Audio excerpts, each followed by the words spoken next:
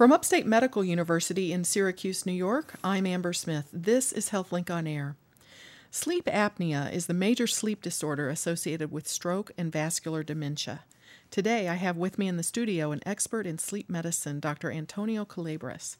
He's a neurologist and the director of medical neurology at Upstate Sleep Center. Thank you for being here, Dr. Calabres. My pleasure. I think we ought to start with some definitions so we make sure our listeners know what we're about to talk about. Sleep apnea, that's when you stop breathing when you're sleeping? Yes, this is the condition during which people stop breathing at night while asleep or have shallow respirations, which are also pathological. And when there are more than 5 per hour of sleep, we call it a disorder. Anything less than 5 per hour of sleep doesn't really count, but more than 5, it does. And there are people who have 60 or 70 episodes of respiratory disturbance per hour of sleep during the night.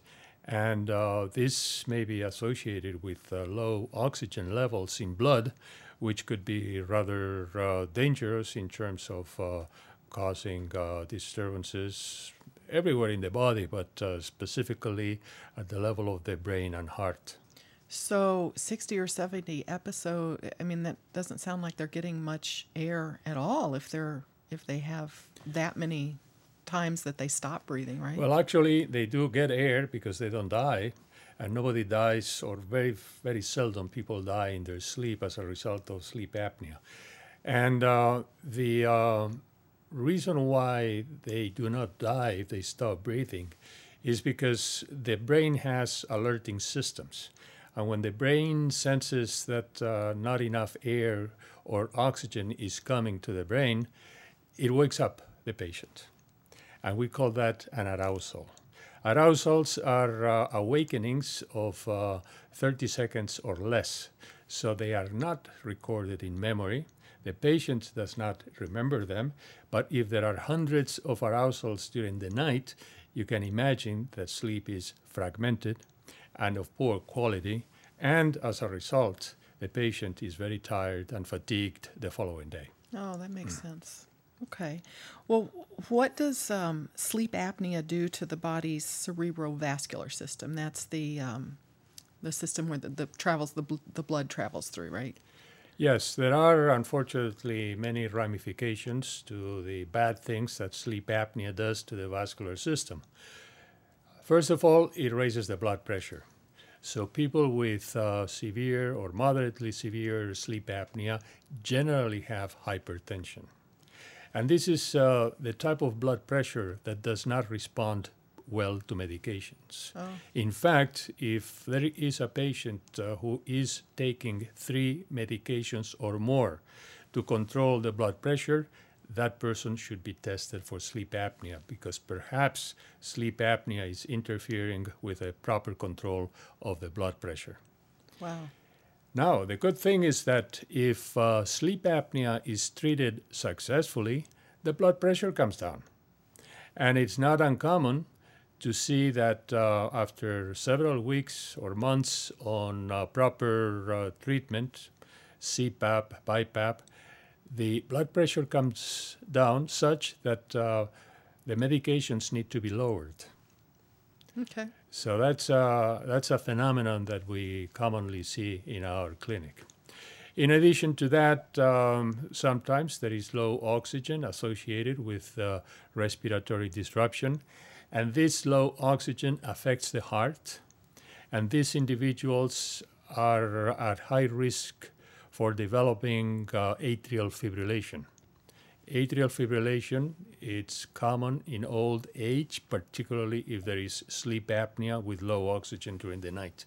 And atrial fibrillation is a major risk factor for stroke.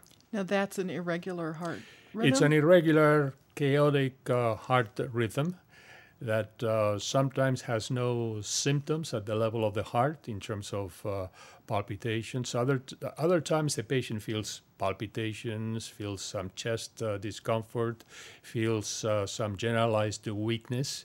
But atrial fibrillation should be treated, and much of the treatment is intended to prevent strokes. In addition to that, when there is low oxygen, that could affect certain areas of the brain, causing what we call microinfarcts, small vessel disease, generally in the central portions of the brain. What happens after many years of this kind of attack on the brain is that the individual gets a situation where the core of the brain is partially disconnected from the cortical regions, and as a result, they develop difficulty walking, perhaps some incontinence of urine, and loss of executive mental functions, in addition to poor memory. This is what we call vascular dementia. Vascular. Well, I was going to ask you the connection between sleep apnea and stroke, but you just answered it, that if you have sleep apnea and you lead to atrial fibrillation, that increases your risk of stroke, right? Atrial fibrillation increases the risk of large strokes. Low oxygen during the night in patients with moderately severe or severe sleep apnea, if not treated, could lead to micro or very small infarcts in certain areas of the brain that end up disconnecting the core of the brain with the cortex and lead to this other form of vascular dementia, which also has a long name, Binswanger's disease. Anyway, it does.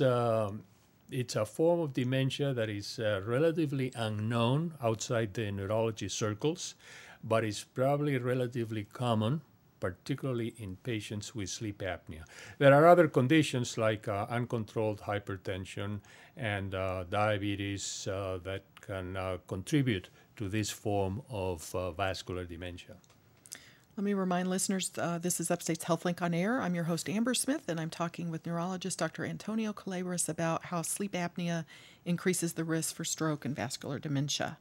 Now, if someone has sleep apnea and they're being treated for it and they're using the CPAP, the breathing machine at night, and they're vigilant with that, does their risk for stroke or high blood pressure, does that drop if they're being treated well? That is our assumption.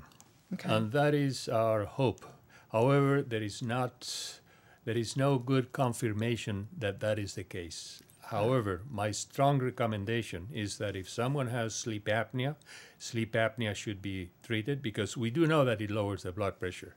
And we are hoping that by doing so, the chances of developing other vascular complications, particularly if the oxygen is corrected, that will improve the chances of surviving without atrial fibrillation, without vascular dementia. But the verification is still not there. So it sounds like if you're diagnosed with sleep apnea, there's not a cure for it. There is control. Control. And we can control sleep apnea with the breathing machines, with CPAP or BiPAP. We can control it. And it makes sense that if sleep apnea causes all those problems during the night, the low oxygen, the fragmentation of nocturnal sleep, the increases in blood pressure, it makes sense to control sleep apnea. And in fact, as I said before, we do know for a fact that high blood pressure improves. It's controlled with a proper treatment of sleep apnea. The other thing that patients notice is that their level of fatigue and sleepiness during daytime hours improves. And people who fall asleep driving their car tell me, no, I don't fall asleep any longer. People who fall asleep at traffic lights, no, it doesn't happen anymore. My productivity at work is much better than it used to be because I have more energy. So those are the effects of treating sleep apnea, and of course, quality of life improves. So that's very important. So even though we still don't have good research confirmation, but it will come, but we still don't have it, that sleep apnea prevents strokes and vascular dementia. Sleep apnea should be treated. All right. Well, how often do you discover someone who's had a stroke and is in the hospital? How often do you discover that they have sleep apnea and they didn't know it? 75% of the patients who come with acute stroke to the stroke unit have sleep apnea. Huh. I would say that perhaps half of them did not know it, or if they knew it, they are not dealing with it properly. They are not using their breathing machine. No one has insisted on how important it is, and so on. So it is a problem that we have to face on a daily basis in the stroke unit.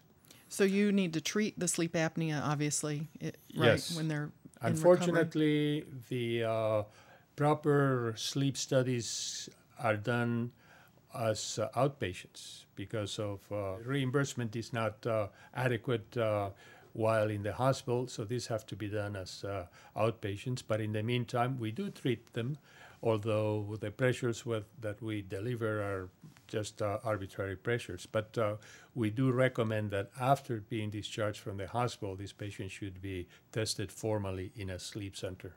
Does sleep apnea affect a person's ability to recover from stroke? Yes. Okay. If sleep apnea is moderate or severe, it will affect the rate of recovery from stroke. Among other things, because people who have that type of sleep apnea are not motivated, have poor memory, and their rehabilitation skills are much lower than those who are fully in command of themselves. So yes, it does interfere. And in fact, if the sleep apnea is not treated, they continue to be at high risk for stroke and blood pressure problems and so on. Well, I've read that obesity or being severely overweight contributes to sleep apnea. Are there things that people can do, preventive steps that people can take so they don't develop sleep apnea?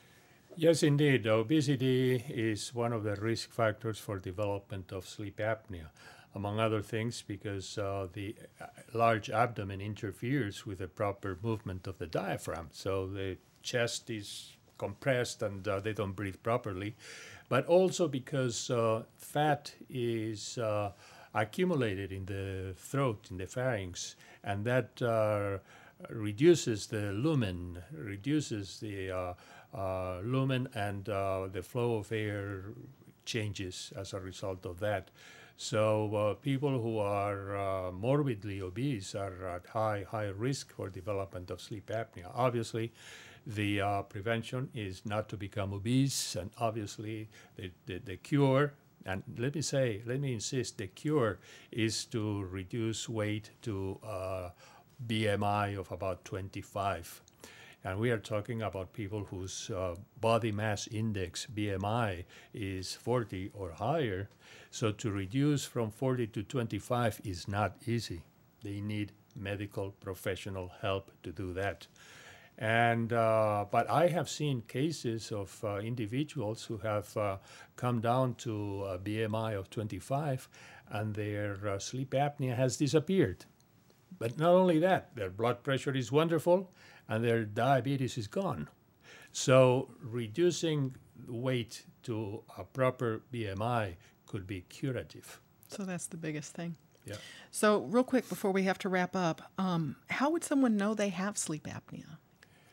If the bedmate or spouse says you snore loudly, such that I cannot sleep with you or I cannot be in the same room. If relatives hear the person snoring from outside the bedroom, that person could very well have sleep apnea. If the person says during the night I wake up and I have difficulty breathing, could be sleep apnea. If the person has risk factors for sleep apnea, such as obesity, and they are sleepy during daytime hours and fall asleep inappropriately, that person could have sleep apnea. So with all these signs and symptoms, they should go to their primary physician.